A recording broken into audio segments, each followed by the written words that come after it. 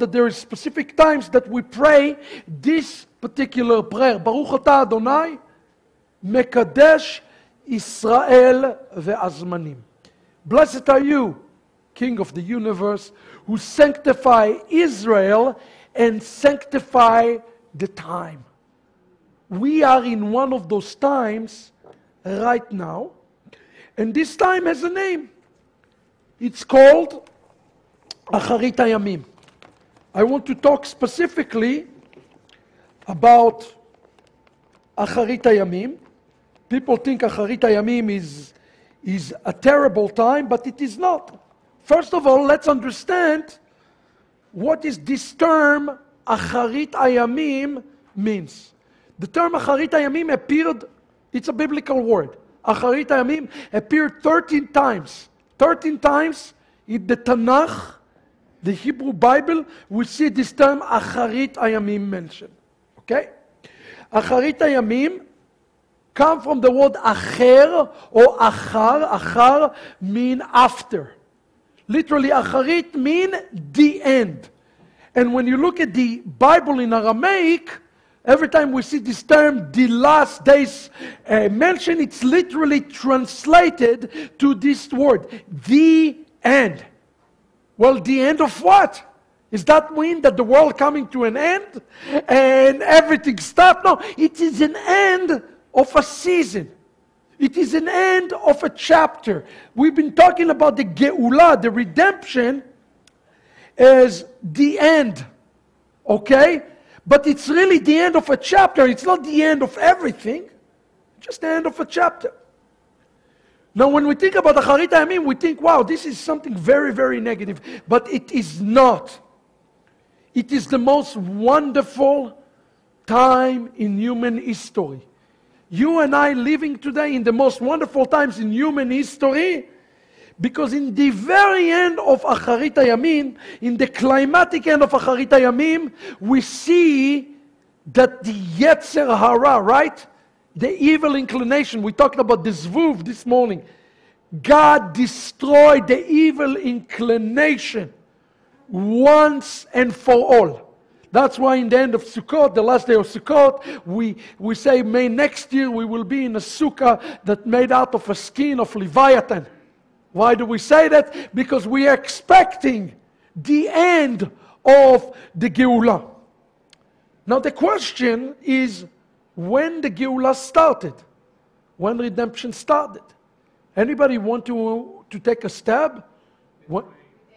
With Abraham. Some of you pay attention. The process of redemption started with Abraham. That's first gear. Then with Moses, we got into the second gear. And then when Yeshua came, we got into the third gear.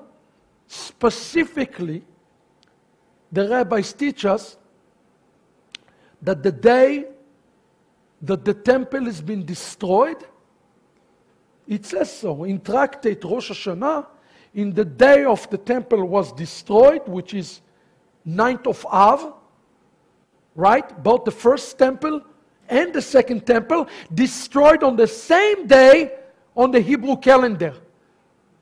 In the day the 9th of Av took place, the rabbi says that the Messiah has to be born. Why? The Messiah has to replace the temple according to Jewish tradition. So the idea here that Mashiach is greater than the temple, remember Yeshua says this is actually engraved in Jewish thoughts. He had to substitute, replace the temple, and the rabbi said the second that the temple has been destroyed, the final stage of Geulah had to take place. Now this last stage, if we're going from third gear to fourth gear, they have a season. There is a season there that called Ahavat Ammi. It's the last of the last. I want you to understand where we are. The Geulah is already at the very end. We are in the Ahavat Ammi right now. And what we need to know is what we need to do in Ahavat Ammi. There are, if you read, we're going to talk about the Siddur. Let me grab one for a second. The Ahavat Olam Sidur that we're going to talk about later, it's an important piece of literature because it's giving us a roadmap of what we are to do in the last days. One of the prayers we pray for 3 times a day is called the prayer of the Amidah, the standing prayer. It's a prayer that has 19 benediction. It's called the prayer of the 18, but it actually have 19 benediction. And 6 out of the 19 benedictions has to do with this concept of redemption. One prayer, we pray for the gathering of the exile. In another prayer, we pray for the return of the Sanhedrin. In the third prayer, we pray for the return of reestablishing the temple. The fourth one, we pray for the coming of the Messiah. And then we pray for the temple work to continue. And then ultimately we pray for the Shekinah to coming back to Zion. And then we also pray for the horn of the salvation. All of those things are wonderful things that is about to be fulfilled, I believe, in our lifetime. Now, it's important for us, Lord Yeshua said, nobody knows the exact season and the time, but we can see the roadworks and the signs that are showing in front of us. What I want to do with you briefly this afternoon is show you some things that are happening right now in the land of Israel that you might or might not be aware of. As I told you, the destruction of the temple took place on 9th of Av. In 9th of Av is a very important day on the Jewish calendar. It's a day where first temple been destroyed, second temple been destroyed. In the last 2 years, supernatural events started to happen in Israel on the 9th of Av. Does anybody know what happened in Israel on the 9th of Av? Oh, not earthquake yet. Let's see what happened on the 9th of Av. No, we're not playing lottery. Actually, the very first thing that happened on the 9th of Av in Israel, foxes appeared on the Temple Mount. First of all, there are no foxes in Israel. When the foxes appeared in Israel, the rabbis declared that the coming of the Messiah is near, is right upon us. The passage that the rabbis quoted is about this destruction. It's come from the book of Lamentation, chapter 5, and it says, because of on Mount Zion, which lie desolate, jackals prowls over it. Jackals is wolf, foxes. The word here in Hebrew is foxes, shual.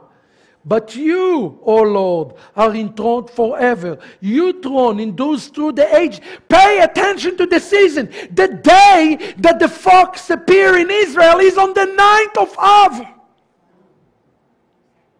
We need to look at what happened with God's calendar and what is God doing in those exact days. And then he says, why have you forgotten us utterly, forsaken us all the time? Take us back, O Lord, to yourself, and let us come back. Renew our days as the days of Lord. We sing it every Shabbat. In the end of the Etz Chaim. Chadesh, Chadesh Yameinu, Chadesh Yameinu, Kiket. Are you hearing what I'm telling you? This is coming from the passage that talk about the fox. And when the fox appeared, the rabbis of Israel, the highest authority in Israel, issue a statement when they declare that the Messiah return is imminent. It absolutely is imminent. And it's happening the day where Jewish people go to the Western Wall and they're standing there and they are praying. And they're seeking the Lord and they say, God, return. And here in this text it says, You are enthroned forever. Who is enthroned forever? The Messiah of Israel. Let's go back 1 year. Listen to what the rabbi, can I quote the chief rabbi of Israel? Listen to the statement that he released. He says, in a second I will quote him. I want to show you one more event and then I want to quote him. The next thing that happened, or the first thing that happened, is on the 9th of Av. There were two events happening in Israel. We had the largest gay and lesbian demonstration that ever took place in Israel. 500,000 people.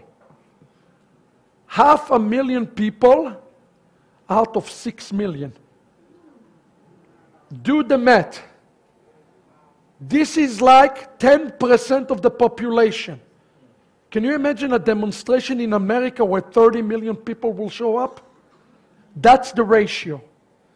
And what day did they choose to do the demonstration? 9th of Av.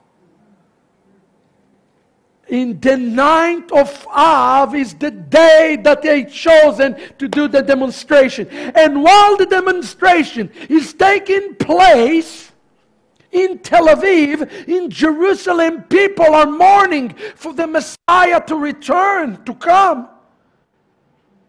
And while they're praying, what happened? Anybody know what happened?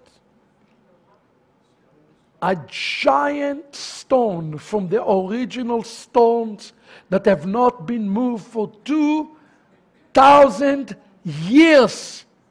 Those are stones that going back to Yeshua time fell from the western wall. And I'm not talking about a tiny wall, tiny stone. I am talking about one of the 2-ton stone. That's about 5,000 pounds. And when this took place, the rabbis of Israel opening to Song of Songs. In a minute, we're going to look at word of prophecy that you probably never seen in Song of Songs. And they said, the Messiah is the one who removed the stone. And he is about to reveal himself. It was so creepy, the video. It's like somebody took a fist and punched through the western wall. Wait, it didn't end there.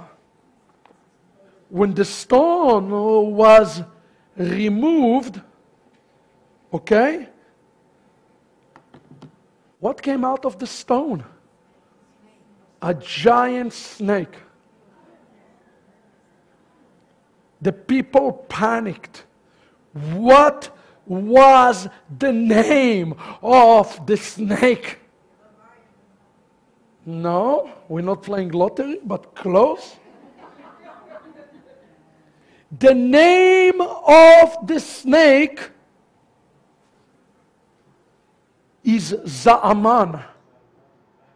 The Zaaman means rat. The rat. W-R-A-T-H.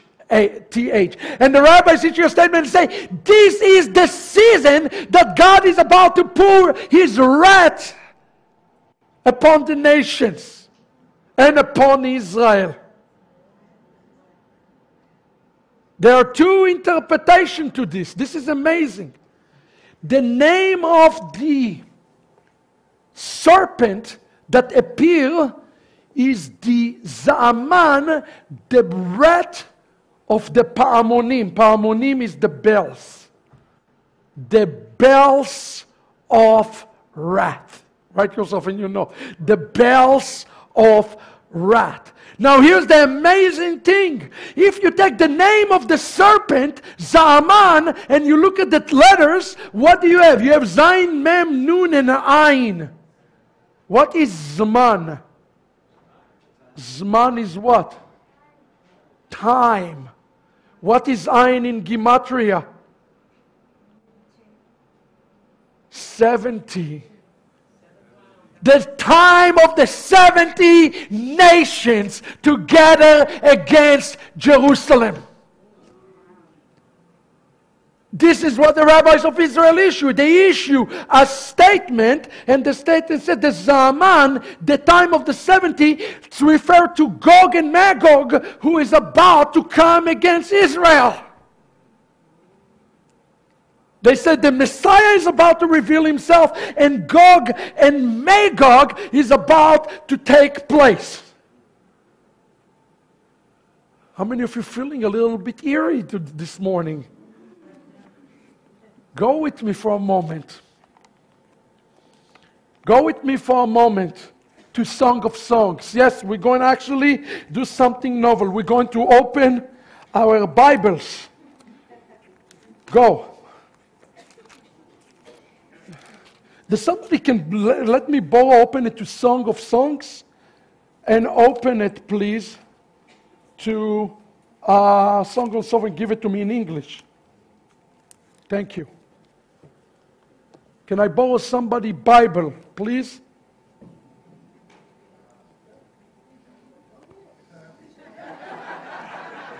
Thank you, brother. I loved your sermon this morning. You're a good man. There you go. Can I have it? But why you give it to me in Isaiah? Brother, I don't know which version of your Bible this is. Get me to Song of Songs. Actually, brother, do me you have a nice voice. Why don't you come up here? What's your name? Otis. Otis. Yes, sir. You're going to help me. Okay. I need these. You're too late. I have Otis. I don't need you. I got Otis. I don't need you. Why do I need two Bibles? Is this going to pick Otis? Yes. It will. Okay, Otis, you use your big voice, okay? Okay. Here we go, guys. I'm looking. You better know where Song of Songs is.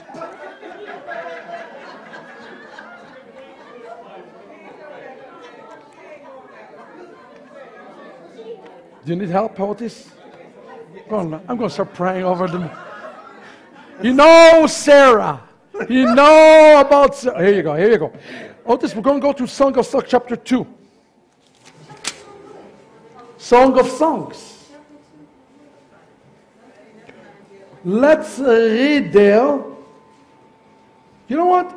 Let's start in verse 1, the Song of Songs. Okay. 2:1. Listen to this. I am but a rose from the Sharon. Guess what? I was born in Sharon. That's where I was born. So that's mean a lot to me.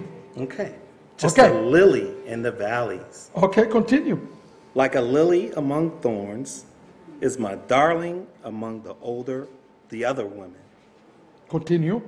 Like an apple tree among the other trees in the forest is my darling among the other men. I love to sit in his shadow. His fruit is sweet to my taste. He brings me to the banquet hall. His banner over me is love.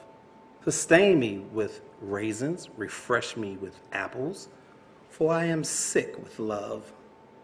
I wish his left arm were under my head and his right arm around me.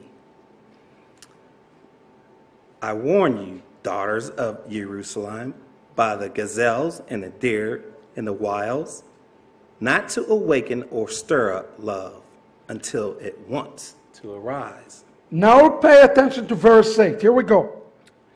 The voice of the man I love, here he comes, bounding over the mountains, skipping over the hills. My darling is like a gazelle or young stag. Continue. There he is, standing outside our wall, looking in through the windows, peering in through the lattice. When this stone fell from the western wall, the chief rabbi of Israel quoted this exact verse. And he says that this is speaking about the Messiah. He says, we know exactly why the stone had fallen from the Western Wall. Because somebody pushed it. And you know who pushed it?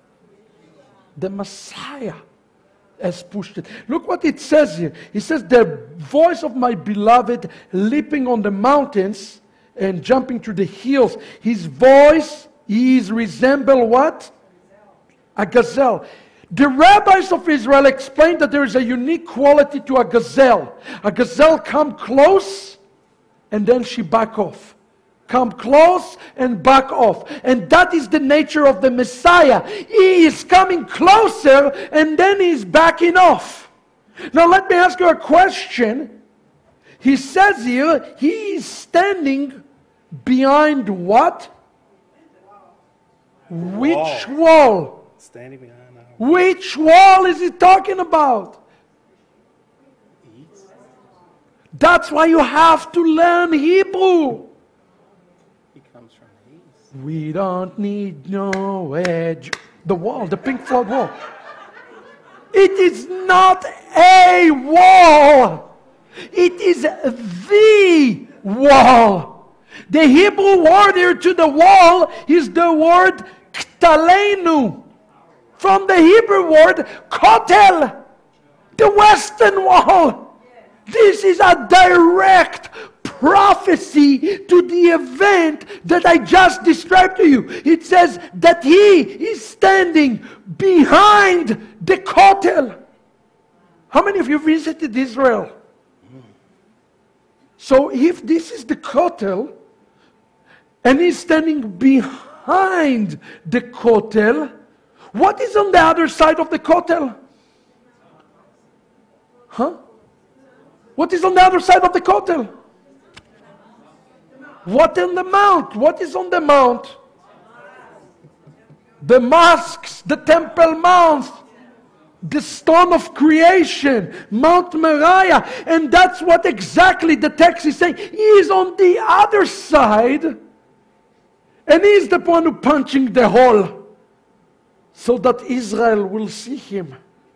I want you to understand, this is one of the most incredible prophecies in the entire Bible. And what he's doing? Mashgiach min hachalonot. He is a supervisor. People say, well, where is the Messiah? He's there! Yeshua base today is in Jerusalem. And he looked behind what? What is the last thing he said? He is looking from the lattice, right? Or something like this. Lattice. Lattice. What is the word lattice? Like a square little. Try again. What is a lattice?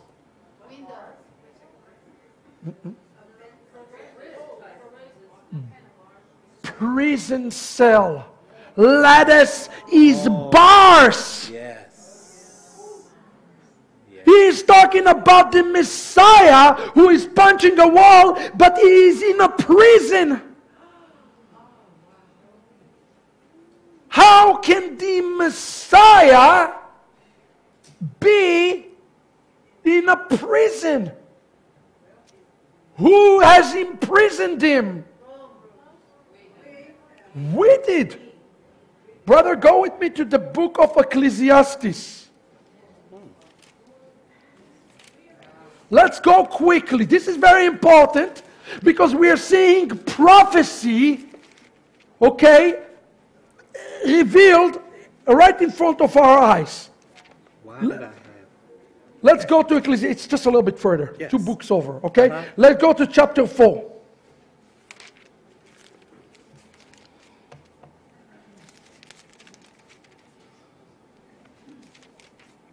Let's go to verse 13. 13. King Solomon speaks there. Let's listen to this. Better a youth who is poor but wise than a king who is old but foolish, no longer willing to listen to advice.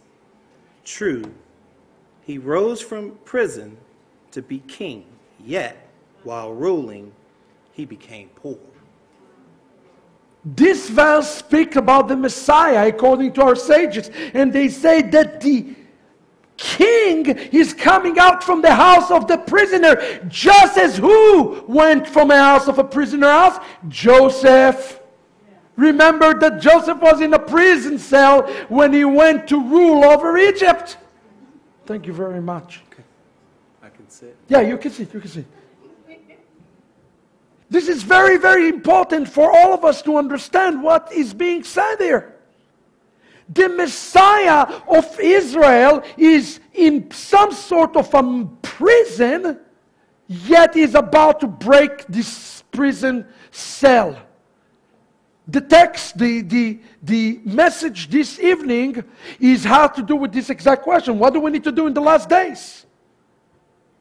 He is in behind the kotel, he's watching Israel. So listen, let's go back to Song of Songs.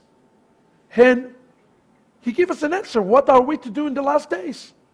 You say, and my beloved says, I'm paraphrasing, Kumilach, get up, my bride, Israel. This is a dialogue between Israel and the Messiah. My beautiful bride, and walk to you. Where do we hear those words again? Lech lecha. Look at the text. What is the message that the Messiah is giving to Israel here? Lech lecha. That's exactly what it says. Lechilach. He's saying to Israel, walk into the covenant. Don't forget the covenant. Israel, walk into the covenant with me. Because now, the autumn has come. The rain has passed. Notice what it says, the budding. I don't know how it says in English. The blossoms. Now notice here that the word blossom is in plural. It doesn't say a blossom, it's talking about blossoms. And the rabbi says blossoms because son of Joseph will have to come before the son of David will reveal himself. It's talking about the completion of the Geulah. Yeshua already come. Now we are ready for the season that the turtle dove will be heard in the land. And what is it said to you? Listen to this. Show your look. Raise your voice, because your voice is beautiful. This is our calling in the last days. Our calling is to raise our voice. Remember this morning I talked to you about the Zvuv and the fight that they carry with each and every one of us for the Zvuv. It's interesting that the Midrash connected this to Jacob and Esau. It says that Jacob and Esau fight, something supernatural happened. When Jacob pray, Esau have to shut up. And when Esau is wicked, Yaakov does not pray, Esau is taking over Yaakov. And there is this internal conflict, an internal battle that is taking place between Yaakov, his name is Israel, and Esau, flip the letter of Esau, Yeshua. But not the real Yeshua. The fake Yeshua. The Yeshua of 2,000 years of Christianity. And here, what the Messiah said to Israel, raise your voice because I love you, Israel. And if you raise your voice long enough, I might break through this prison cell. Israel, I want you to raise your voice. As a matter of fact, look at this. The rabbis of Israel did not end there. I know I teach you today things that are deep in the Torah, but I think you're mature enough to understand them spiritually. Judy, these things went crazy on me. I don't know what happened here. It's giving me a countdown clock. Is this a countdown for the redemption? What is this? What is it? What is going on here? Presenter. Countdown 0, 0, 0, 0, 0. What is going on here? Okay, where is my thing? Is that the name? No. No. Decoding? No. This. This right here? Yes. No. And?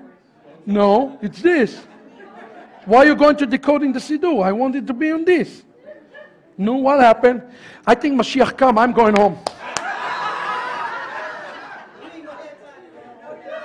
The thing went blank. Yeah, run. You delayed the Geulah.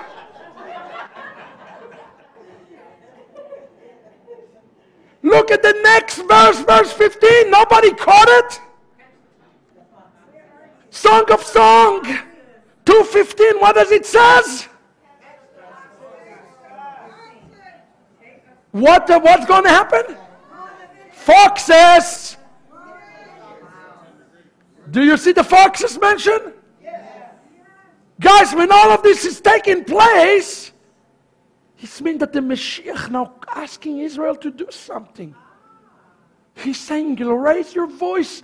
I am ready to release myself from this prisoner. I punch a wall. Hey, thank you. I guess the redemption have not come yet. Look at this. What has been revealed? A serpent. A serpent of the 70 nations. You want to know who Israel going to be fighting against? They are not fighting against Iran. They're not fighting against Syria. They are going to fight against Satan himself.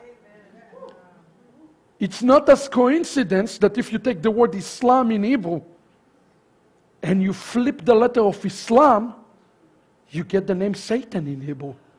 The name of Satan. It's not a coincidence. But look at this. What has been revealed? Look at this. This is the codes that the rabbi of Israel told us to pay attention to when the serpent occurred. Well, what has been occurred? What occurred? They saw the serpent. What is the value in Hebrew for serpent? 358. What is the value in Hebrew for the word Messiah? 358. The same Hebrew word for serpent and Messiah have the same numerical value. But if you take the number 358 and you flip it to 385, you see, you just flip the 358 to 385. What is that word? Shekinah. The rabbis of Israel says the Shekinah is about to fall on Zion once and for all. Yes, we're going to have to go through those travails, but it has to do with this stone. And a matter of fact, God calling he say, I am the champion of your youth. You know, if you take this word, the champion of the world in Hebrew, you get the number 1,000. 1,000. Exactly. Alufo shel olam. 1,000. And if you take the word the temple, it's the equivalent in the Hebrew to the number 444. If you put this together, you get the number 1,444. You know what 1,444 happened equivalent to? The Shekinah never departed from the Temple Mount. Ha! What do you say about that? Yeshua is there all this time, and his Shekinah has not been moved. He is there. He's just waiting to not to be concealed anymore and to reveal himself. I know it sounds to you like hocus pocus, but that is Judaism. That's the way our people are waiting and expecting the Messiah today. When the serpent revealed himself, two things happened. And we can look at that through the words of Yeshua himself. Number one, the rabbis say, Messiah return is imminent. Imminent. And as a matter of fact, if you go to the temple, to the western wall, you will notice they put this verse from Song of Songs, chapter 2, verse 8 and 9. They put it in a huge sign now. We are waiting Messiah. Number two that took place is when the serpent revealed himself and the stone fallen. Of course, we have to have a logical explanation with science. So the seismologic department in Israel issued a statement. I don't know how many of you know that, but Israel is on the Syrian-African bridge. They're on the bridge of Syria and Africa, which means every 200 to 300 years, there has to be a major earthquake. For example, in the 8th century, there was such a great earthquake, all of the Galilee was destroyed, as we know it. You know? We are overdue to a major earthquake. And the rabbis of the seismology department say in the next 30 years, we can expect a catastrophic earthquake in the Temple Mount. Have you ever asked yourself the question, how is Mashiach going to come? How he can establish his home in a place where we have the Al-Aqsa Mosque, in a place we have the Dome of the Rock? How is it going to take place? I want you to think about what's going to happen next. Here is what we can expect. When Yeshua went out, he was going away from the temple. His disciple came out to point out to him the temple buildings. He said, you see all of this? He responded to them, amen, I tell you. Not one stone will be left here on top of another. Every one of them will be torn down. Let me ask you a question. Is this been fulfilled? No, it's not. It's not been fulfilled yet. But this is about to be fulfilled. Because everything has to be flattened out before Messiah comes. So one of the things we have to look for in advance is this great earthquake. Now, every time you see in your Bible, especially in the book of Ezekiel, is called the code word for earthquake in the Hebrew Bible is the word great noise. When you see in the Bible this term, earthquake, it's equivalent to great noise. And the Bible prophesied that just before the Messiah will come, there will be a great earthquake. We are expecting a major earthquake today. As a matter of fact, this earthquake has something to do with the rapture. Do you know that? There is a real event called the rapture. And in a second, you will see this. Let's go quickly to the book of Zechariah. Where's my reader? Come up here. You go to Zechariah chapter 14. Don't do that because then you are the problem. I blame it on them. You are the culprit. Yeah,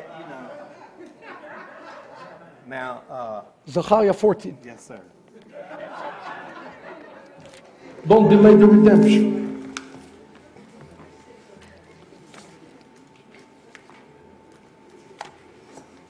Here we go. No. Zechariah 14.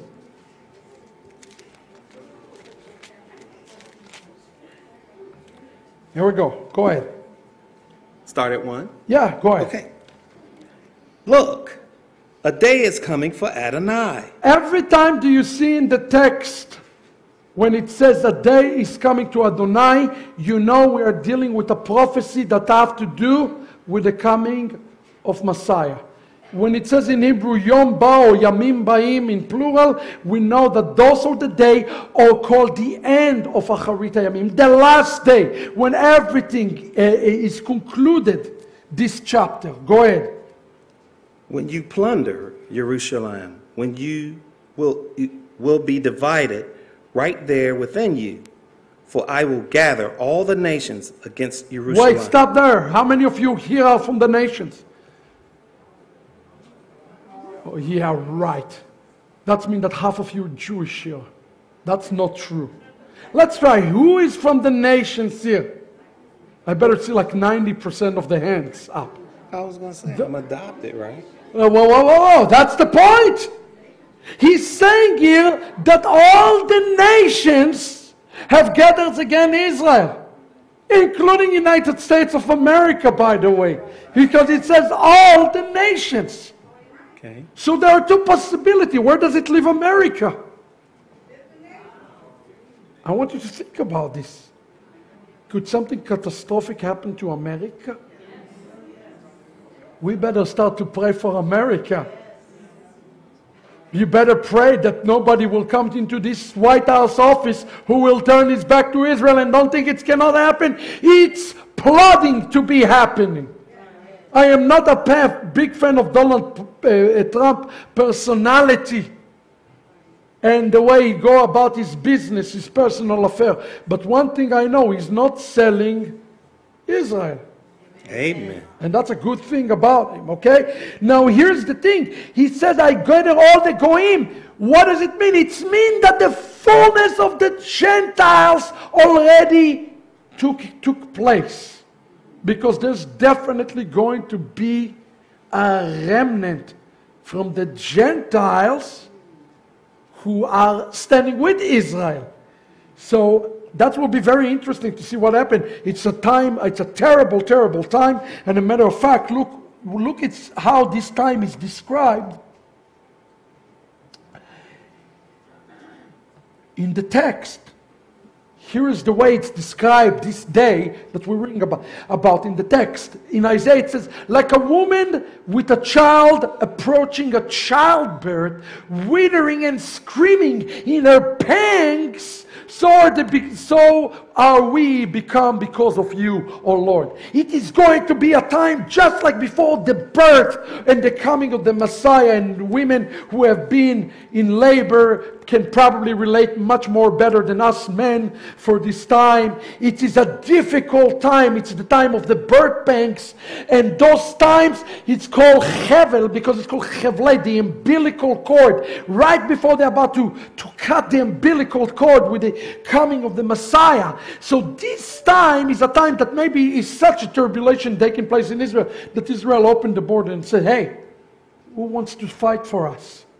And a remnant from the nations is coming to Israel to support Israel. It's a possibility. Okay? Continue. The city will be taken. The houses will be rifled. The women will be raped. And half the city will go into exile. So there is an invasion, right? He's talking about an invasion of Jerusalem. Now the text tells us in Ezekiel where the invasion coming from. Where is the invasion coming from? It's from the north. Now pay attention to the news, what just took place. United States just pulled out all of their troops out of Syria. Do you know that that's also part of end-time prophecy? The fact that United States pulled... So who's in charge in Syria right now? Russia and Iran. Russia is the big brother, Iran is the little brother. Okay? They are in charge of Syria. We can expect this move, this pull out of American troops out of Syria is a ground to fulfill exactly what we're talking about here. There will be an invasion of Israel from the north. And I read the news this morning. Israel said, the IDF said within 1 year. Within 1 year, we expect a major military, extensive conflict with Iran. This war, the next war, I want you to understand something, is going to be Gog and Magog. Everybody need to understand, the next war will be Gog and Magog. I am not here as a prophet, I'm telling you the signs and what the military people who don't even read the Bible telling us. It says extensive wars with ballistic missiles. Get ready. It's about to get bumpy. Continue. But the rest of the people will not be cut off from the city. Then Adonai will go out and fight against those nations, fighting as on a day of battle. On that day, his feet will stand on the Mount of Olives, which lies in the east of Jerusalem. And the Mount of Olives will be split in half from east to west to make a huge valley Half of the mountain will move toward the north, and half of it toward the south. You will flee the valley and the mountains, for the valley and the mountains will reach to Atzel. Continue. Okay. Etzel. You- Atzel. Yeah. You will flee, just as you fled before the earthquake in the days of Josiah, Yeah. king of Yehuda. Okay, continue one. Okay. Then Adonai, my God, will come to you. And who is coming with Adonai? And when the saints come marching, And all the holy ones. who are the saints that are coming with the Messiah? Who are those? That's us. No.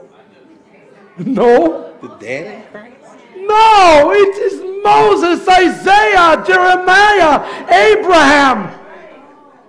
It's not you. Are you the saints? The saints are the fathers of the faith, Abraham, Isaac, and Jacob. Oh, okay. We need to understand it. Thank you for reading this. Stay here for a moment. Okay. We need to understand what's going to happen. There's going to be, by the way, you notice here in the text, it said there's going to be in verse 5 a great noise. That word is the word of an earthquake. Here's the way the end times events are going to play out here, at least through Jewish understanding. Today we're talking about eschatology on the eyes of Judaism. And I'm going to add, of course, messianic interpretation for my own understanding. When the nations invade, they're actually being quite successful in coming into Israel. We can expect this. Okay? Right at the very end of this battle, something supernatural going to happen. There's going to be a great earthquake in Temple Mount. He is leveling out Temple Mount. He's generating a valley. And if you look what the text says, the valley goes all the way to the Great Sea. That's the Mediterranean Sea. That's roughly about 45 kilometers. Roughly about 30 miles of a valley. Now here is what the Midrash teaches us. When this happened, this is very interesting. When the Messiah set his foot on Mount Olives, the time freezes. The entire world go to slumberness. Don't ask me how it's going to happen exactly. I just want to explain to you what the Midrash teaches. The world freeze. And God gathered all the people to Jerusalem in this moment. From the four corners, the Yir Shofar, the world stopped. It's like a stop for a second, and it's like, ding, and they somehow raptured to Israel. That's what the Midrash actually teaches. That's when the completion of the gathering is taking place. He is getting all the scattered straight into the land of Israel. And then the nations, then you go to Revelation 7. The nations are standing there in Sukkot and they're with the lulav in their hands and all of that good stuff. But then they see the saints coming, Moses coming. That's why we see, and then they will sing the song of Moses and the song of the Lamb. Moses is going to come with Yeshua. Anybody who rejected Moses is going to say, who is this guy? No, he's not going to be there. Anybody who rejected the Torah, anybody who rejected Moses, not even going to be there. Are you following what I'm telling you that is going to be taking place here? There's going to be great darkness in these days. And look, in verse 8, he's talking about all the way to the sea. He's talking about in verse 8, all the way to the sea. So when we're talking about this event that's called the rapture, I need to understand you something. You're not being raptured to heaven. You are being raptured to Jerusalem. And the rapture to Jerusalem is going to happen in supernatural way. If the rabbis are correct, it's going to stop time. It's going to stop time like he did, when he turned back the sun. He's going to stop the time. And when you open your eyes, you're in Jerusalem. That's exciting. But notice something. The seismologic department is right in Israel when they say there's going to be an earthquake. Has to be an earthquake because not one stone can remain standing. And a matter... Whoops, what happened now? Wasn't me. No. Let me give you a color on this day. Yeshua answered to them, be careful that nobody lead you astray. For many will come in my name saying, I am the Mashiach, and will lead many astray. You will hear of wars and rumors of wars that you will be, so you are not to be alarmed, for this must happen. But it is not yet the end. So Yeshua, in Yeshua's mind, this final stage of the travail of Messiah, of the birth pain, can and have to happen. The question, how many women been in labor here? Anybody been in labor for more than 24 hours? Would you appreciate if it would take like 2 hours? It would be nice, right? The question in the back of the believer mind is, these birth pains going to take place, but can we take one of those shots? What is it called, epidural or whatever? Can we take a spiritual epidural shot today and make it... Actually, it's happened with my wife. First she was like, oh no epidural to me. And then she's like, epidural, yeah. The problem was, they gave her the overdosage. She was like, what? I'm like, oh yeah, this is not good. The blood pressure's dropping. It's like, look at me, breathe. Then I said to the doctor, just pull the baby. He said, yeah, I have a golf match. Let me. And so he took the thing and pulled the baby. He's like, oh boy, I'm scarred for life. Thank you, Lord, for not making me a woman. That's in the Siddur. Ladies, don't read this verse.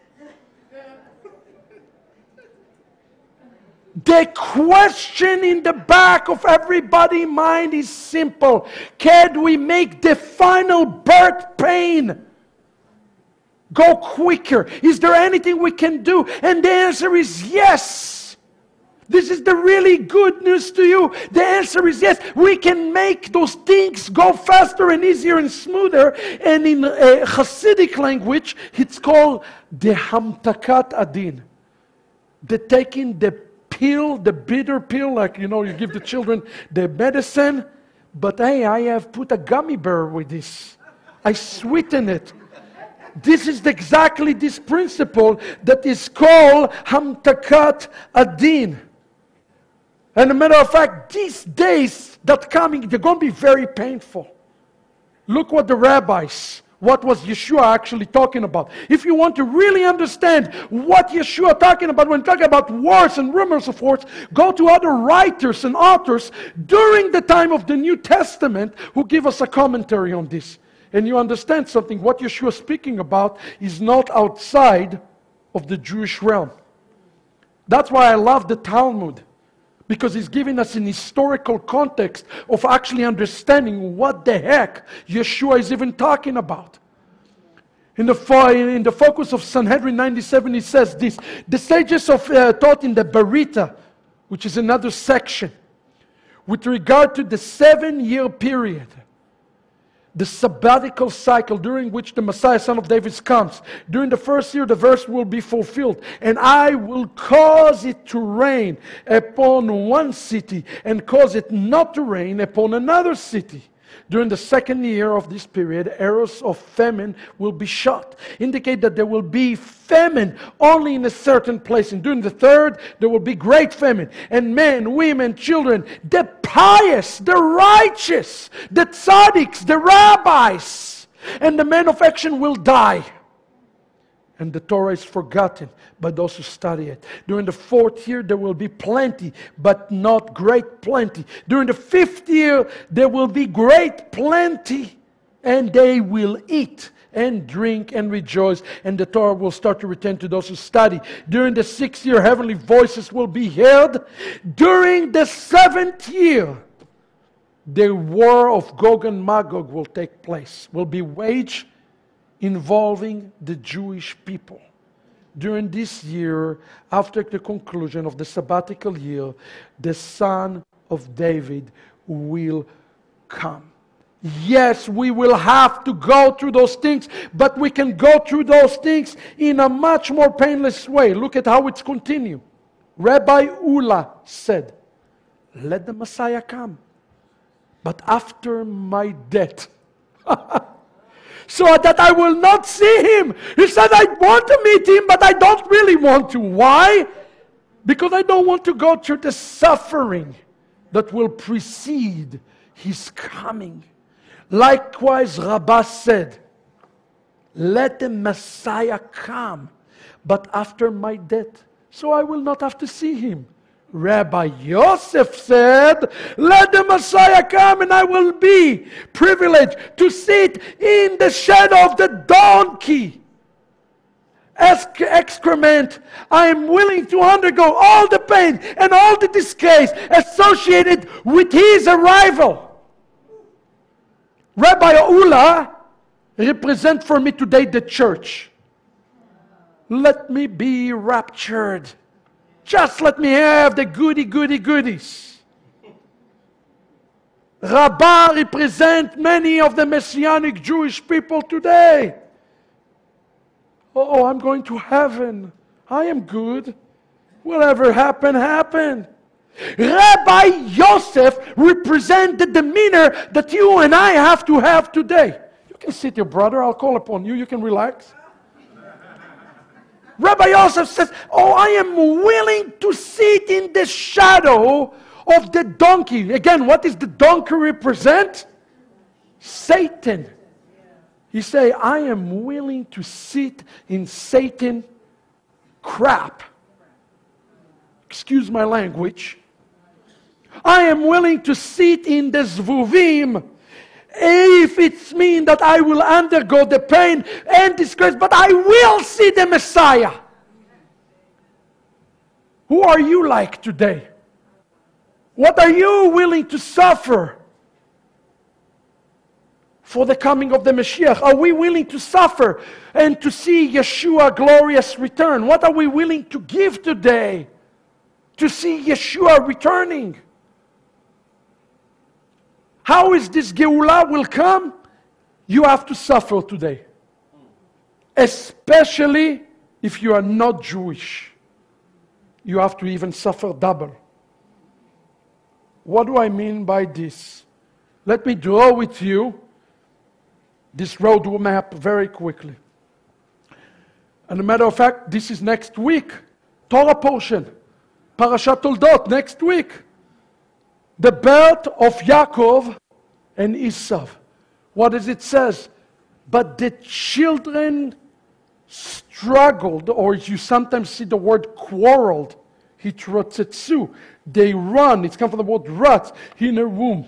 And she said, if so, why do I exist? She's crying out. She went to inquire of the Lord. Now let me ask you a question. Does Yaakov need Esau? Yes. Does Esau need Yaakov? Who need more whom? Esau need more Yaakov or Yaakov need more Esau? How was Yaakov born? Think carefully. How was Yaakov born?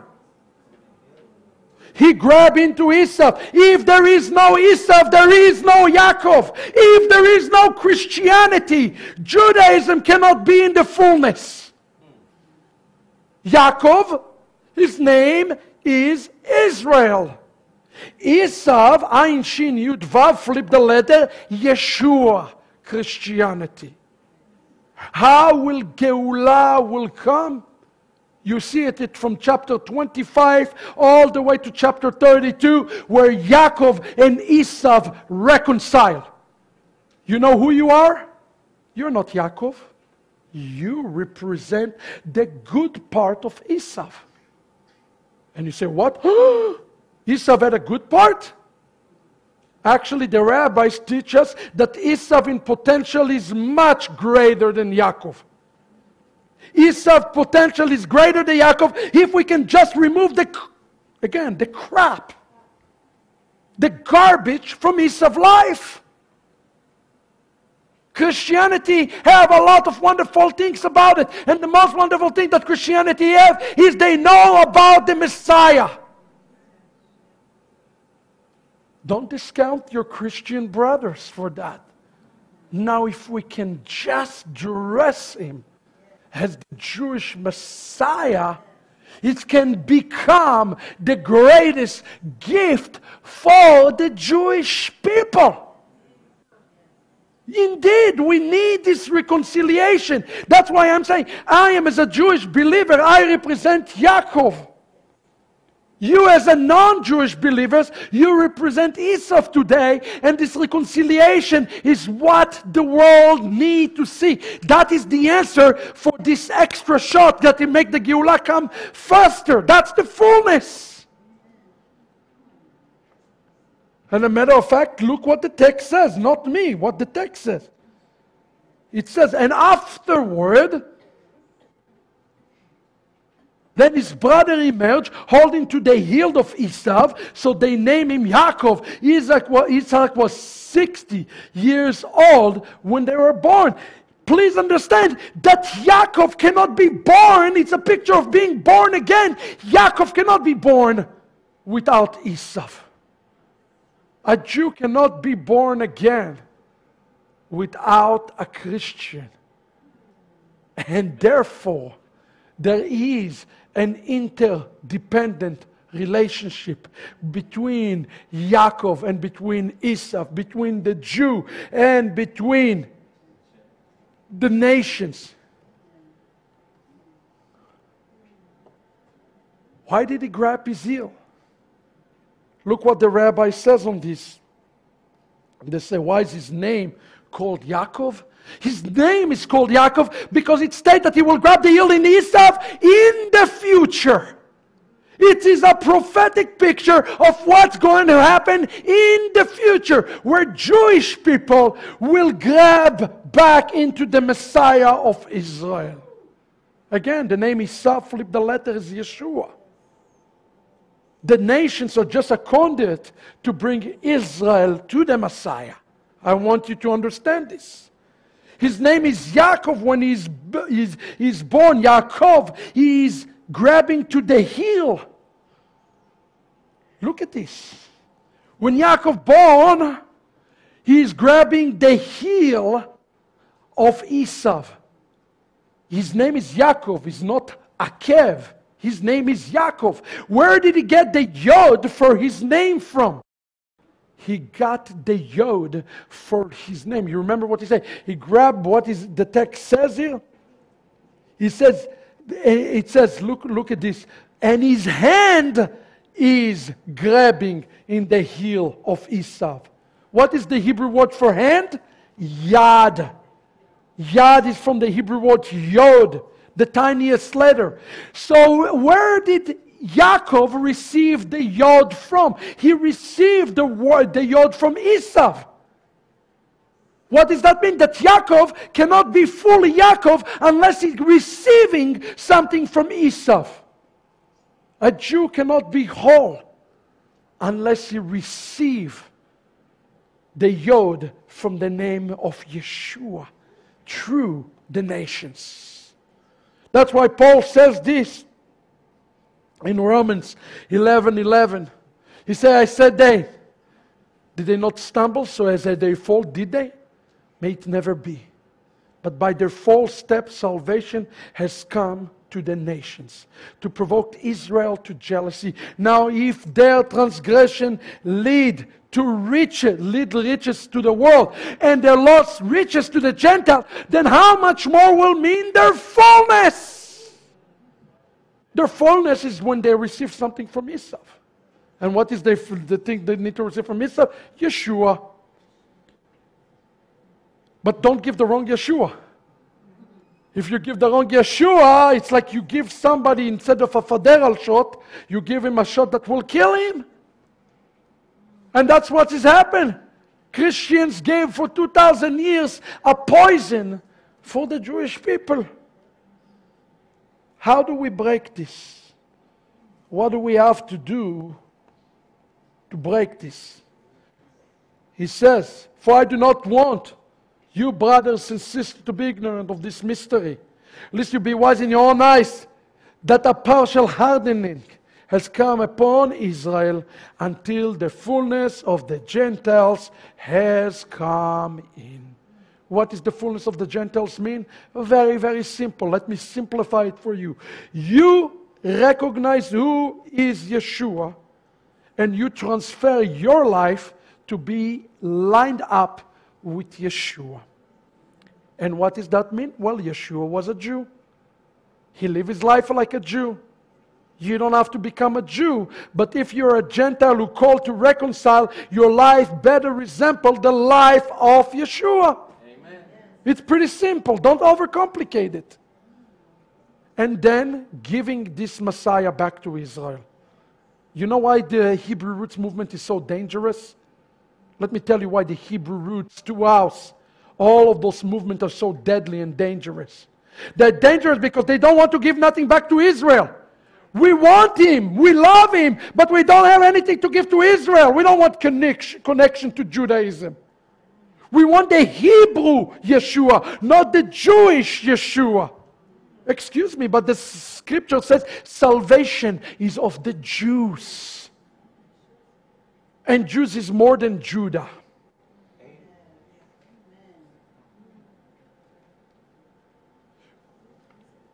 So what is this mystery that Paul's speaking about? It's very simple. His mystery goes like that. He's saying that Israel, that the Jewish people, that Jacob cannot be Jacob without the help of the lowly, wicked Esau. And if you don't think Christianity is wicked, then let me tell you something. Go back and read the pages of history and see what was done in the name of Christ to Jewish people in the last 2,000 years. Christians have no right to speak about Islam because they have committed much worse things than Islam. Crusaders, Inquisitions, Holocausts, all come in the name of Jesus. Okay? It is your burden today to rectify and to cleanse the name of Yeshua. Because Yaakov is not complete yet. The Jewish people are not complete yet. Look what we read during the month of Elul. This is from the Siddur. We read on the 9th day of Elul, during the 30 days of prayer. When a Jew feels certain void, and even if he calculates that he is not worthy, there is a commandment. This is what the prayer reads. There is a commandment from the Torah to ask Hashem to make him full. That's one of our prayers, to make us full. The greatest void of the Jew in the world is what? We are in a spiritual exile and we don't have Messiah. Please understand today, Jewish people without Messiah, it's like a body without a spirit. But if we present a Jewish Messiah and we diminish his Jewishness, okay, then there is a problem. Let me ask you a question. How many of you are willing to take upon yourself a Jewish identity? A Jewish life? Not that you say, I am a Jew. That you say that the one who lives in me is being seen by the house of Israel. How many of you are willing to do this? Today I was chuckling a little bit when we read the Aaronic benediction. We read those words from Numbers chapter 6. Adonai bless you and keep you. Adonai make his face shine upon you and be gracious to you. Adonai turn his face toward you and grant you what? Shalom. What is in Gematria? I talked about this morning. In Gematria, the word shalom is equal to Esav, Yeshua. Israel will never have peace. There will never be a peace in the Middle East without the Prince of Peace. Everybody need to understand it. There will be no peace agreement except through Yeshua HaMashiach. Israel need Yeshua. And it's interesting because you can write the name Yeshua, Esav, with a yod and without a yod. Do you know if you write it with a yod, what is equivalent to? If you write it Esav, which is clearly Yud, Shin, Vav, Ayin, you get David, son of Jesse. Israel need the son of Jesse. We need him today. But it's up to you in the last day to see him return to Israel. He is the Prince of Peace. Reaching the final Geulah is important. I found this to be fascinating. This has come from the Midrash talking about Esther actually. It says, God says to Israel, your weapon spoke before me. We were orphans and we don't have a father. In the future, the Redeemer that I will bring, the Geulah of Persia, it's talking about the book of Esther, as Esther being like a messianic figure. And also for them, there will be no father and mother as it is written. He had raised Hadassah, that is Esther, his uncle's daughter, and she has neither father or mother. The rabbis acknowledge that the Messiah will not have a physical, biological father. But they said, if you want to understand what the Messiah looked like, we are called Messianic, no? Look and none other than Esther. So remember where we started this discussion a little bit earlier ago, we spoke about the fact he's hiding his face, and then he's revealing his face, and then he's hiding his face, and revealing his face, and he's behind this jail cell, and he's saying, I want to break out. The Torah actually speak about this, and they say that is the last straw.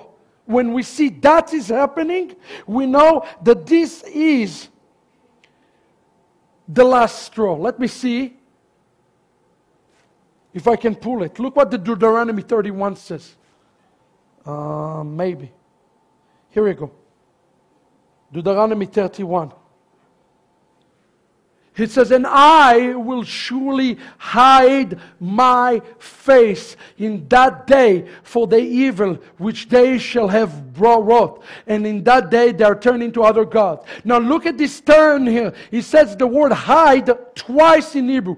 I will haster astir. I will hide my face. The Hebrew text says the word hide twice before he's revealing himself. Now the second word hide is, what word is it? Astir. It's come from a person name. Esther. The clue for the coming of the Messiah in revealing himself is in none other than the book of Esther and the story of Esther. So let me ask you a question. If the key is in Esther for the redemption, what did Esther did? What did Esther did that was so special? Anybody?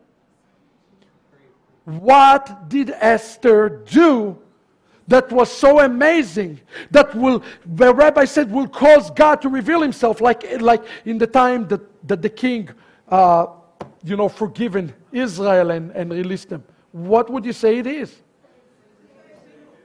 What? How? How did she save? She is the Messiah, right? She is without doubt, she is. As a matter of fact, again, look at the word Esther. The word Esther means in Hebrew, Esther, it's come from the word mystery. Esther means to hide. Esther means mystery. Esther means secret. She did what? What? What did she said before she went? What did she say before she went to the king? If I die, I die. If I perish, I perish. What is that called? She was willing to lay her life for the salvation of Israel. That's called in Hebrew Mesirut Nefesh. She was willing to lay down her life. The thing that will cause God to remove this book, to remove those things, is Mesirut Nefesh. One who is willing to lay his life down for the salvation of the house of Israel. The last stage of Satan that we are right now in is the stage called Hastarat Panim. He's doing everything in this last day to hide God in the world. You realize that? That's the last thing Satan is going to do. Take God out of it. You know, I just went to see Frozen 2. My boy wanted me to go. Oh, don't tell me, you ruined the entertainment of Disney. Let me tell you. I love Frozen 1. It was a pretty good movie and fairly clean. They took something so innocent. Anybody here saw the Frozen 2 already? Yeah.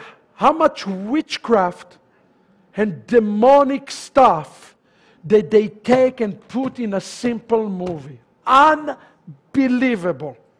A movie rated G. To take it now and put in these things, witchcraft and sorcery and all sort of things, marking, truly demonic things. This is the sign of the time to remove God from everything in these last days.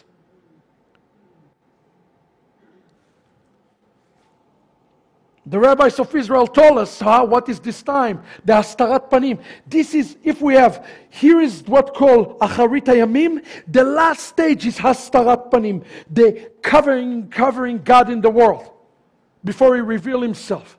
So God get angry, so He's pushing through a stone, say, hey, I'm still around. I am still here. I am about to reveal myself.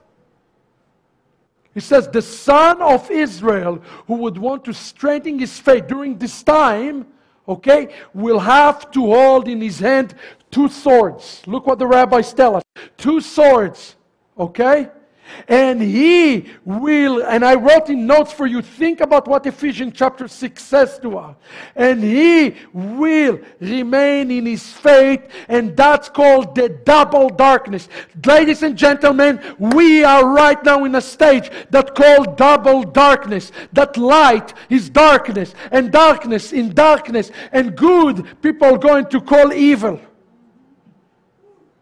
During this time, we have to hold 2 swords in our hands. And what is these 2 swords going to look like? Here we go. What do you have to do to overcome this? It says,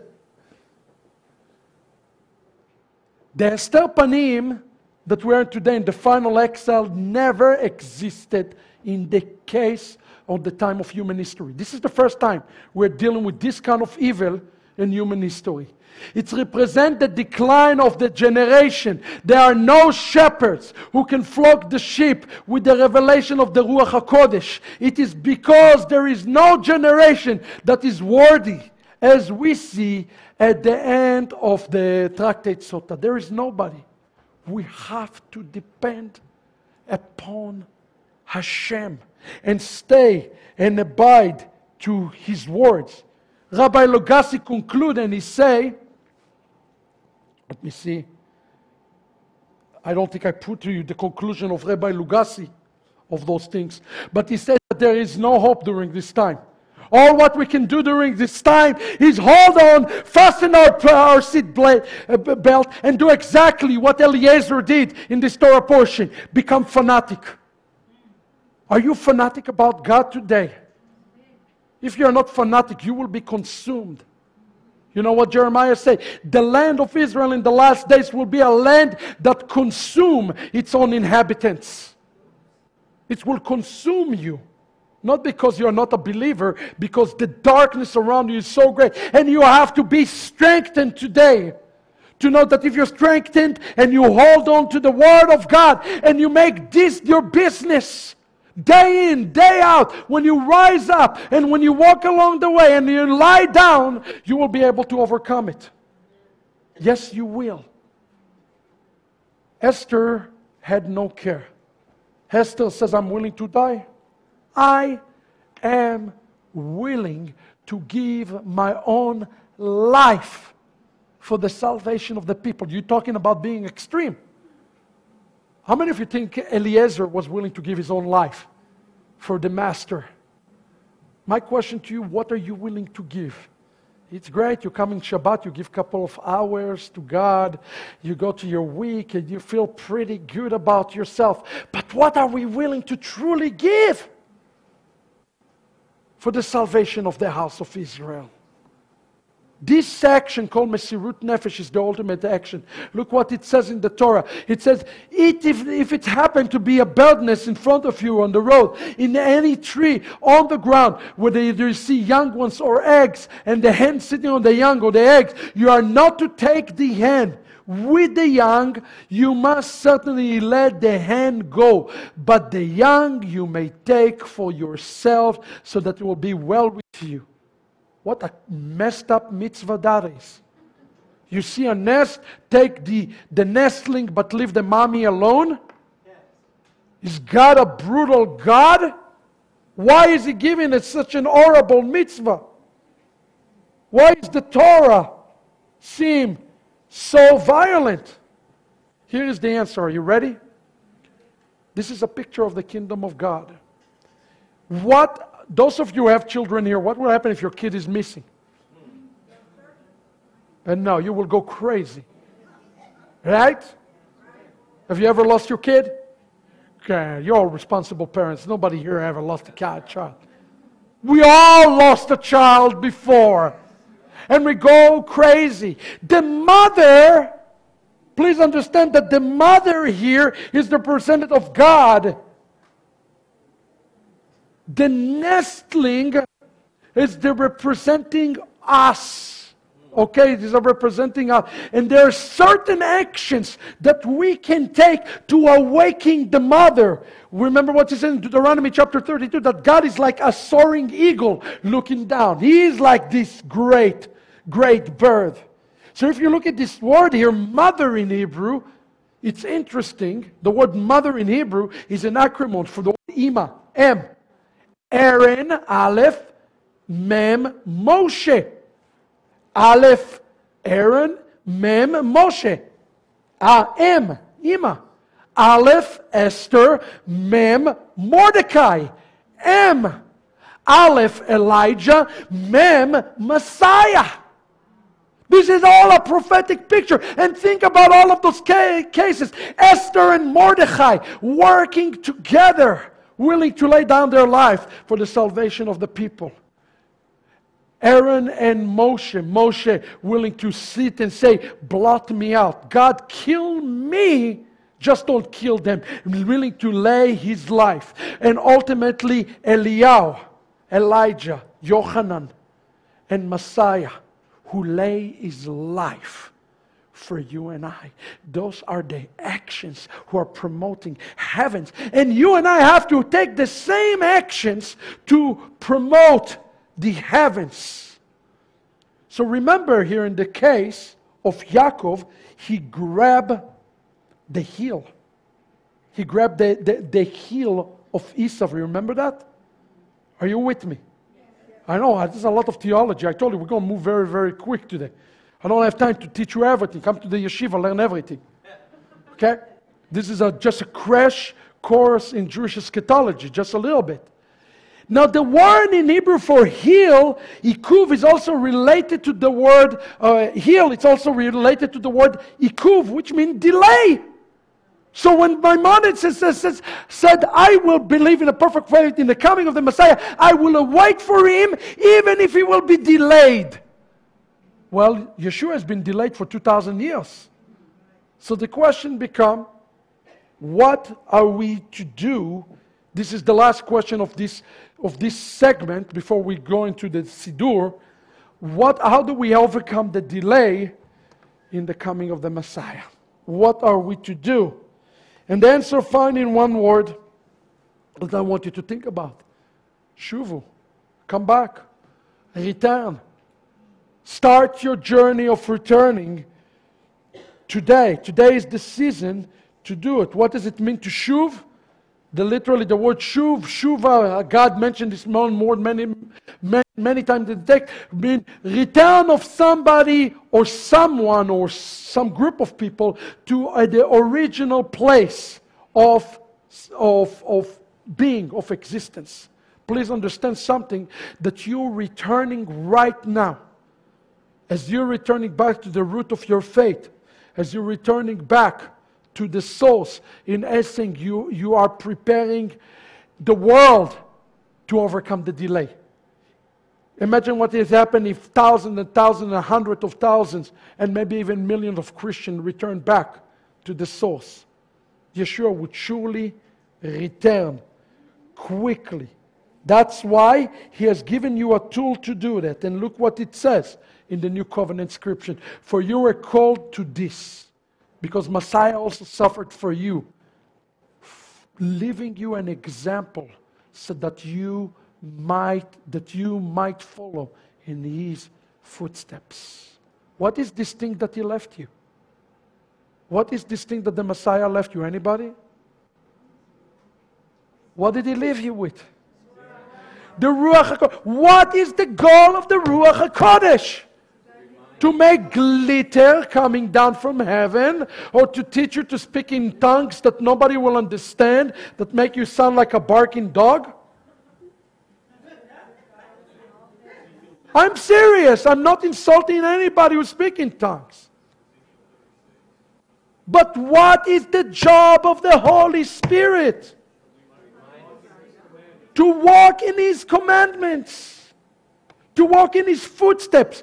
Today your job is to walk in His footsteps, but you need to identify His footsteps. The Ruach HaKodesh is the tool who allow you to identify His footsteps. A couple of months ago we decided to do something adventurous. We went up to the mountains. We went to Washington State. Good time. We went on the trail called the Bear Trail. And my wife told me, I smell bears. I said, that's a misnomer. There is no bears here. It's called the Bear Trail. There are no bears. And then she started tracking footsteps. And as she tracked them, she says, there is bear. I said, you're silly. There's no bear, but that's okay. We don't have water. We ran out of cell phones. So we're like in the middle of nowhere. And I said, there are no bears. Don't worry about it. She said, there are, because I saw the tracks. I said, no, there aren't. Guess what showed up right in front of me? A giant black bear. And I was walking straight into it without seeing it. Like from me to Lance. That I didn't see him even. If we don't learn to see the footsteps of the Messiah today, we wouldn't even recognize Him when He comes. The footsteps represent the marks that help us to probably not mix up with other footsteps. There were marks of deer, there was marks of dogs, there was human. You receive the Holy Spirit so that you will know what footsteps to follow. Don't fall to any shtuyot. Oh, yeah, it's on YouTube. It must be great because Rabbi Google told me so. Let me tell you, 99% of stuff the Torah teachers on YouTube and Google and all of this stuff is nonsense. A 5-year-old can put something on YouTube. It doesn't make it right. And all the problem with the Hebrew roots teachers that call themselves Torah teachers is people who never even raised in Judaism, who know nothing about Judaism. Now they're Torah masters? What made them Torah master? Where did you learn? What? Rabbi, Facebook is powerful, Rabbi. So when Yeshua speaks here about following in his footsteps, I will leave you with this. This is your job in the last days. Right now. We talk a little bit about the end. We're talking about Hastarat Panim. Here is where I believe that we have to focus on right now in this walk. There are 3 sets of footsteps that we have to focus on as Messianic believers. Number 1, the footsteps of Hashem. Number 2, the footsteps of Israel. And number 3 is the footstep of Mashiach. Here is the problem. If you separate one of those footsteps, the footsteps is not authentic. If somebody said to you, oh, yeah, I don't want to follow Judaism, because I don't need Judaism, but I want Mashiach, then you know it's the wrong footsteps. That's called Hebrew roots, ladies and gentlemen. It's an incomplete footsteps that will lead you away. The footstep as a whole is the footsteps of God, is the footstep of Israel, and is the footstep of the Mashiach. Think about this. If you take the name of God, the actual complete name of God, Yod, Hey, I will not say the rest of it. If you take the first 3 letters in the name of God, Yod, Hey, Vav, what is that? How do you say Jew? Yehudi. Yod, Hey, Vav. Our person who follow the name, follow God, is going to be connected with the Jewish people. Period. What about Yeshua? Yud, for the name of his father. You, Yeshua. Yeshua. The Lord will save, not salvation. That's another mistake people who don't know Hebrew say. Yeshua means salvation. No! Yeshua means the Lord will save. Yah, for his name, Shua, what he will do. The Lord will save. Again, in the name, you see, the footstep of Mashiach, the footstep of Israel, and the footstep of Hashem is one in the same. Be very careful not to fall to the Hebrew root. You will follow the wrong tracks. I am telling you this today from experience of what's happening in the world. It's another form of anti-Semitism. How do you identify the right footsteps? It's very, very similar. 2 ways. Number 1, it has to be done through the covenants of Israel. Okay? Covenantal relationship is God language. God language is covenant. So we have an Abrahamic, Mosaic, Davidic, and new covenants. All those covenants, as we look earlier today from Rabbi Cook, is one covenant. Don't look at them as a separate covenant. Oh, well, what kind of believer I am? I am a new covenant believer. Oh, really? Go read Jeremiah 31. Jeremiah 31 is not a covenant for the Gentiles. It's a covenant for Israel. You know, I given Israel a new covenant, not to the church. Covenants is the key. Does a Gentile need to learn about Torah? Sure they do, because they need to connect to the covenants to identify the real Yeshua. Without Torah, you cannot get to the real Yeshua. I'm sorry. It's impossible. It's virtually impossible. So although the relationship between a Gentile to the Torah is not the same as the relationship between a Jew and the Torah, in the end of the day, it should lead us to the same place, to lead us to the redemption and to the Geulah. And for the fact Messiah is about to break through the lattice and return back home. Okay? So it's important to examine through the Ruach HaKodesh the authenticity of the tracks. Don't lose the mind of what these tracks should look like, okay? They have the name of Israel. Remember long ago, they used to say, if you have a brick and it doesn't say an Acme brick on it, it's not an authentic brick. It has to say Israel. It has to say Jewish. Yes, it does. Okay? And people say to me all the time, well, Israel, they don't have Messiah, therefore I cannot go with Israel. I want to remind you what Rav Shaul says in Romans chapter 3. He says that what advantage there is to the Jew. He said, in every way, because the Jew has given the authority to interpret the oracles of God. The oracles of God have been given to Israel. So it's true, Israel could be wrong, but we rather be wrong together. Okay, you follow, and waiting for Messiah to correct us.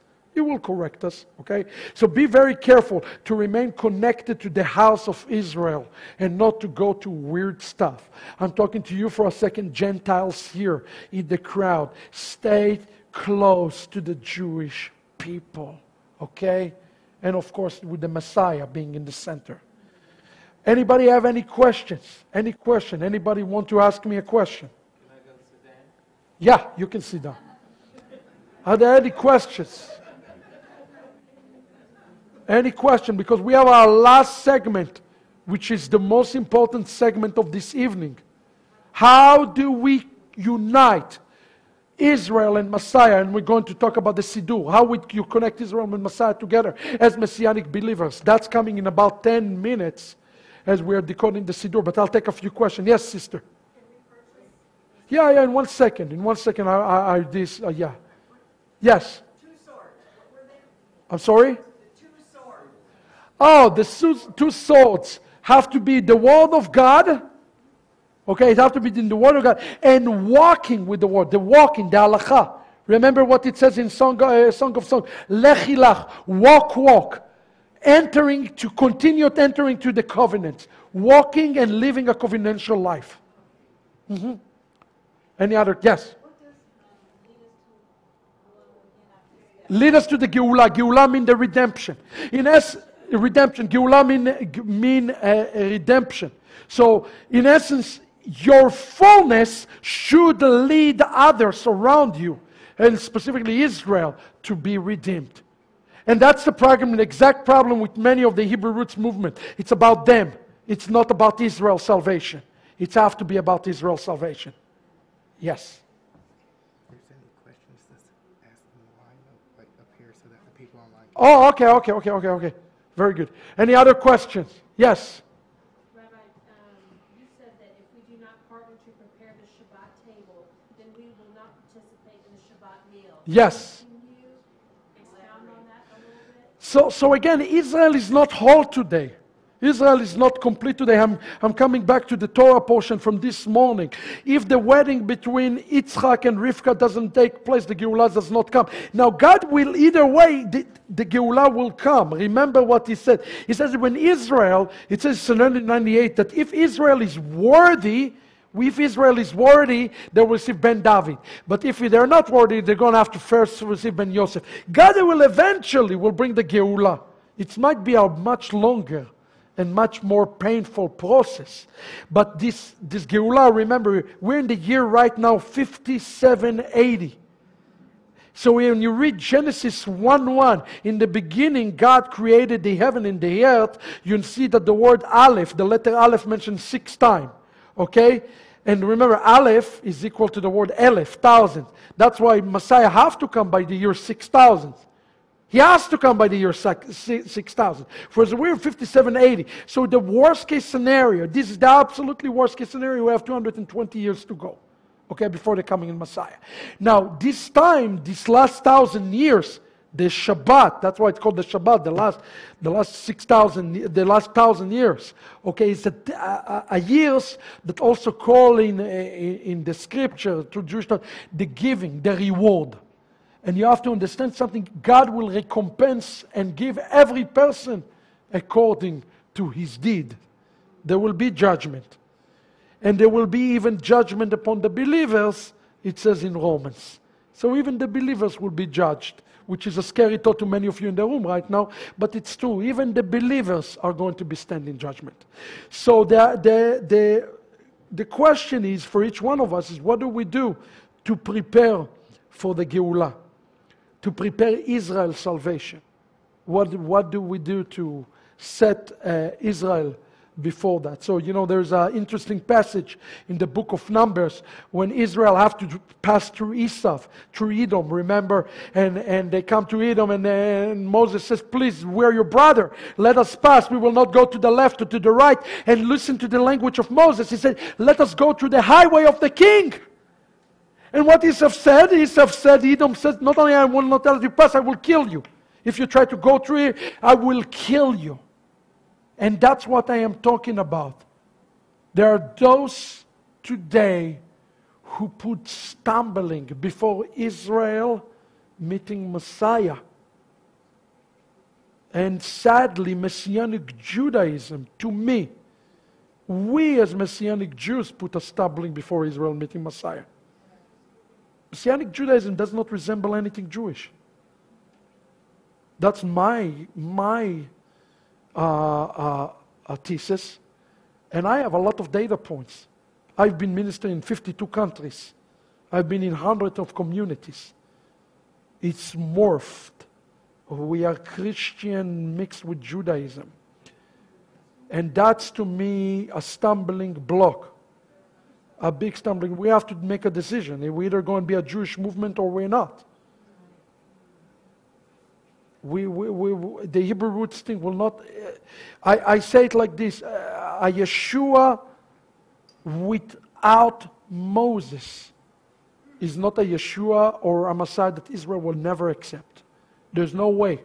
And everybody who tried to take a shortcut around the Torah, and for me also, I will say it and expand it. I know it's a big statement, but those who want to know what I mean, around the oral Torah, those who take a position against oral Torah, also, they don't even understand what kind of harm they're causing for Yeshua, for our message of bringing Israel to salvation. That's why what we're about to talk about, this last segment called the decoding of the Siddur, is going to be so important. We're going to really be challenged here in a minute. I don't know, did I answer your question? Yeah. Okay, yes. What's the meaning of the Hamtakat adin. Hamtaka comes from the word sweet, matok. Sweet. Din means judgment. So it's hamtakat means shortening the travails of the Messiah. And I want everybody to understand that yes, it's gloom and doom, but this last period that is going to be very painful with teshuvah, with repentance, and with an awakening in the body of Messiah, we can shorten this duration. And that's exactly what we want. That was Yeshua saying in Matthew 24, except the elect, those days would be short. Right, exactly. And that's why you see him, he says, if the women are pregnant during this time. Why did he say not when, if? Because there's a possibility, it's depending upon our action.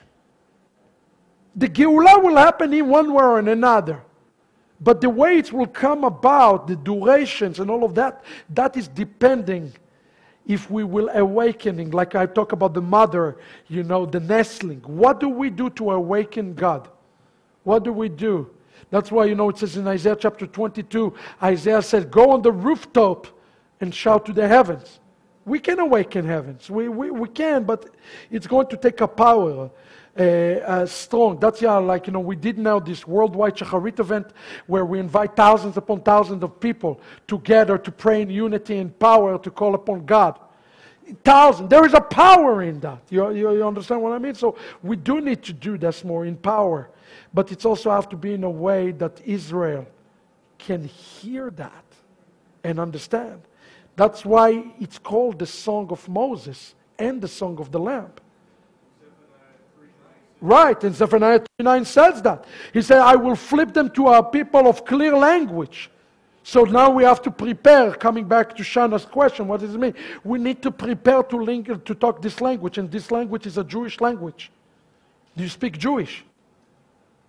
Do you like gefilte fish? Do you eat smoked salmon? You like Chinese food in Christmas, whatever they do, No, but this is not the things that I'm talking about. Do you have a Jewish outlook on even the way that you look at end times? And I can tell you this, the church views of the end times is just off. Very, very off. Because it diminishes Israel. Yes? What do you do with 1 Thessalonians 4:16? Okay. What is it? Can you, do you mind reading it, reading it loud? Okay, wait. Can you come up so people can hear actually also in the, maybe you can read it loudly so everybody can hear the question. I don't know if they asked me to make it for the, go ahead. Are we up? No. Yeah, they can, I think so, they can hear you. No, they can't hear me. They cannot hear you? Hello. There we go. 1 Thessalonians 4:16, for the Lord himself will descend from heaven with a cry of command, with the voice of an archangel, and with the sound of the trumpet of God. Beautiful. And the dead in Christ will rise first. Then we who are alive, who are left, will be caught up together with them in the clouds to meet the Lord in Beautiful. the air. So we will always be with the Lord. Therefore encourage one another with these words. And where are you exactly? 1 Thessalonians. But where are you exactly? Say where? Where are you exactly? You're caught with the Lord where? In the air. Where are you going? You stay in the air? What do you do? Have an agila? I don't know. No. That's what I'm asking. They're actually what you said. So again, remember what we talked about. There's an earthquake that's going to take place. And the rabbis explained to us that as the earthquake takes place, we are actually get caught in the air with him. That's exactly what happened. And he bring it to Israel. Okay? He'll bring it, So we get caught in the air you go like this. and you come to Israel. Exactly. That's your spiritual aliyah. And I will even support it with a scripture. You look at Revelation chapter 7. He says, behold, we're opening our eyes and we're in Jerusalem. How did we get there? Because the rapture took place. And we hold on in our hands a palm branch. Why? It's Sukkot. It's the Feast of Tabernacle. It's the Feast of Tabernacles. So we hold in our hands Sukkot and lulav, lulav in our hand. It said so. And we wear white kittles. How did the Gentiles know what to do with the lulav? Because they have been engrafted in. They've been practicing. They come to Bet Adonai and they wave the lulav in Sukkot. The question, do you know how to shake the lulav? Do I know how? Yeah? Yes. Yeah, really? Yeah. Tell me, what the blessing? Well, now off the top of my head, but I have to. No, you're not ready. Yeah, okay. You're not ready. You say you know how to shake it, but you don't. That's exactly what I'm talking about. I'm not putting you on the spot. But this is the problem with non-Jews who are coming. They want, but they're not really ready yet. I'm using you as an example, not to put you in a bad spot, but that is exactly the problem. The Gentiles have to be ready to say, Baruch atah Adonai Eloheinu melech haolam, asher kitshanu b'mitzvotav. Lance? No. I want my student to tell me. Al? You said it already. No? You're not ready, Lance. You just graduated, but you're not ready for this. V'tzivanu al netilat lulav. You're almost ready. But you see, that's the reality because it's going to happen. Because Israel going to have to accept him as the Messiah. Okay? Israel have to say, Baruch haba b'shem Adonai, and wave the lulav to make the bracha. The way all of Israel will make the bracha today. Every day today, we gather the etrog, the lulav, adas da'arava. We shake it and we say, come Messiah, come. We call upon it. That's exactly what we see in Revelation chapter 7. So to answer your question, it is truly going to happen. There's no contradiction whatsoever. Here is the problem. The way Christians interpret it, they caught him with him in heaven, and they stay in heaven and say, bye-bye Israel. But they don't understand. He take them in heaven. It's like putting them in a front row. Have you ever went to a movie and you come with your popcorn to the front row? Look, he's bringing them to Jerusalem. It says in Revelation chapter 7, he put them in the front row. And he said to the Gentile, watch. Now I'm going to show you how I'm going to deal with the nations who messed with Israel. And now Gentiles also watch how I'm going to welcome Israel. Okay? And then wedding take place between Israel and Messiah. It says there will be a great weeping. Will they look the one of their fields and they will mourn for him. So Israel mourning and the nation eating popcorn. No, that's not going to happen. Actually, what's going to happen, the nations there are also invited to the wedding. The nations also invited to the wedding. So God is bringing them to Israel to partake part of the wedding. The wedding. So that's the marriage supper of the Lamb. Exactly. That is exactly. It's happening in Jerusalem. It doesn't happen in heavens. And that's why He invite Abraham, Isaac, Jacob, Moses, Elijah. They all are coming. They're all witnesses. They're all part of this worship band. And that's why it says that you will be working with a sign on your hand. What is a sign? Sign in Hebrew is the Hebrew word taf. Taf is for the word Torah. The rabbi, we see that in Midrashic literature, that there will be a supernatural forehead, a letter on our forehead that represent who we are. It will be the letter Taf, Torah. Does that answer your question? Thank you so much. That's a good question. Okay. I think it's time for us to say also goodbye to the Shabbat. I think it's just about time to say goodbye to the Shabbat. So is this session was good for you? Oh, good. Let's pray. Let's pray, and I will give you 5 minutes to stretch, and we will have our final session that will start. I'll give you 5 minutes to go to the restroom, run to the restroom, and then we will meet right here together to do Havdalah, and then whoever wants to get the resource after Havdalah can get resources, and then we will do the decoding of the Siddur, and I hope it will be a great blessing to you, those who are brave enough to stay for one last session. Abba Avinu Shebashamayim, thank you that we are right now in Ahavat Ammi. Thank you that each and every one of us can be part of this historic tikkun, historic preparation, and ushering the coming of the Messiah. Thank you, Lord, that as we've seen these signs like foxes and the serpent that symbolize the coming of the 70 nations against Israel, Lord, we are not afraid. We are not afraid. So we stand today with the sword, with two swords, the double swords of Adonai. Thank you that you equip each one of us with the arm, with the shield, and with the sword to combat the things that are ahead in righteousness.